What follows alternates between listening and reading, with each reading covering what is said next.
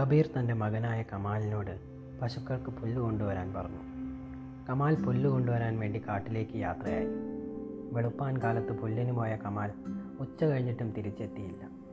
കബീർ വിഷമിക്കാൻ തുടങ്ങി. സന്ധ്യയായിട്ടും തിരിച്ചെത്താതായപ്പോൾ കബീറും അദ്ദേഹത്തിൻ്റെ സുഹൃത്തുക്കളും കൂടി കമാലിനെ അന്വേഷിച്ചിറങ്ങി. കാട്ടിലെത്തിച്ചേർന്ന അവർ പടർന്നു പന്തലിച്ചു കിടക്കുന്ന പുല്ലുകൾക്കിടയിൽ കമാൽ കണ്ണുകളടച്ച് പുല്ലിനെ പോലെ ചാഞ്ചാടിക്കൊണ്ട് നിൽക്കുന്നതാണ് കണ്ടത്.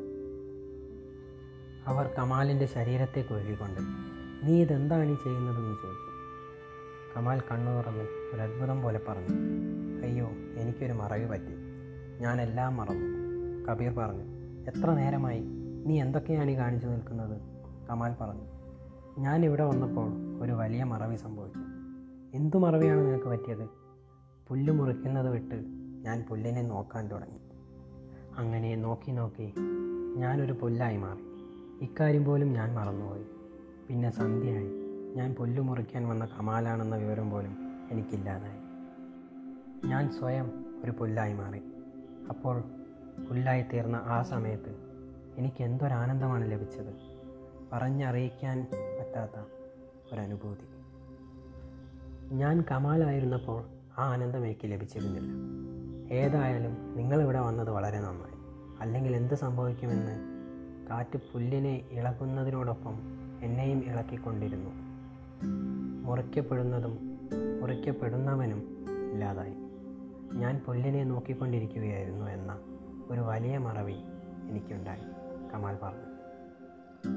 ഇത് വലിയൊരു മറവിയല്ല, എന്നാൽ അത്ഭുതം നിറഞ്ഞൊരു കാര്യമാണ്. ആരെങ്കിലും എപ്പോഴെങ്കിലും എന്തെങ്കിലും നോക്കാൻ തുടങ്ങുമ്പോൾ കാര്യങ്ങൾ പെട്ടെന്ന് മാറപ്പെടുന്നു. എന്നാൽ നാം ഒന്നും തന്നെ നോക്കുന്നില്ല എന്നതാണ് വാസ്തവം. നിങ്ങൾ എപ്പോഴെങ്കിലും നിങ്ങളുടെ ഭാര്യയെ നോക്കിയിട്ടുണ്ടോ? തൻ്റെ കുട്ടികളെ എപ്പോഴെങ്കിലും നോക്കിയിട്ടുണ്ടോ? വർഷങ്ങളായി നിങ്ങളുടെ കൂടെ ജീവിക്കുന്നവരെ നിങ്ങൾ എപ്പോഴെങ്കിലും നോക്കിയിട്ടുണ്ടോ? ഇന്നലെ ഭാര്യ ഇടയ്ക്ക് വന്ന് എന്തൊക്കെയാണ് പറഞ്ഞതെന്ന് നിങ്ങൾ കൂടെ കൂടെ ചിന്തിക്കുന്നു. കാലത്ത് ഓഫീസിൽ പോകുന്നതിന് മുൻപ് ഇടയ്ക്ക് വന്ന് ബഹളമുണ്ടാക്കി. ഭക്ഷണം കഴിക്കുമ്പോഴും ഇടയ്ക്ക് വന്ന് എന്തൊക്കെയോ പറഞ്ഞുകൊണ്ടിരുന്നു. നിങ്ങൾ എപ്പോഴും ഇക്കാര്യം വിചാരിക്കുന്നു, പക്ഷെ ഒരിക്കൽ പോലും നോക്കിയില്ല.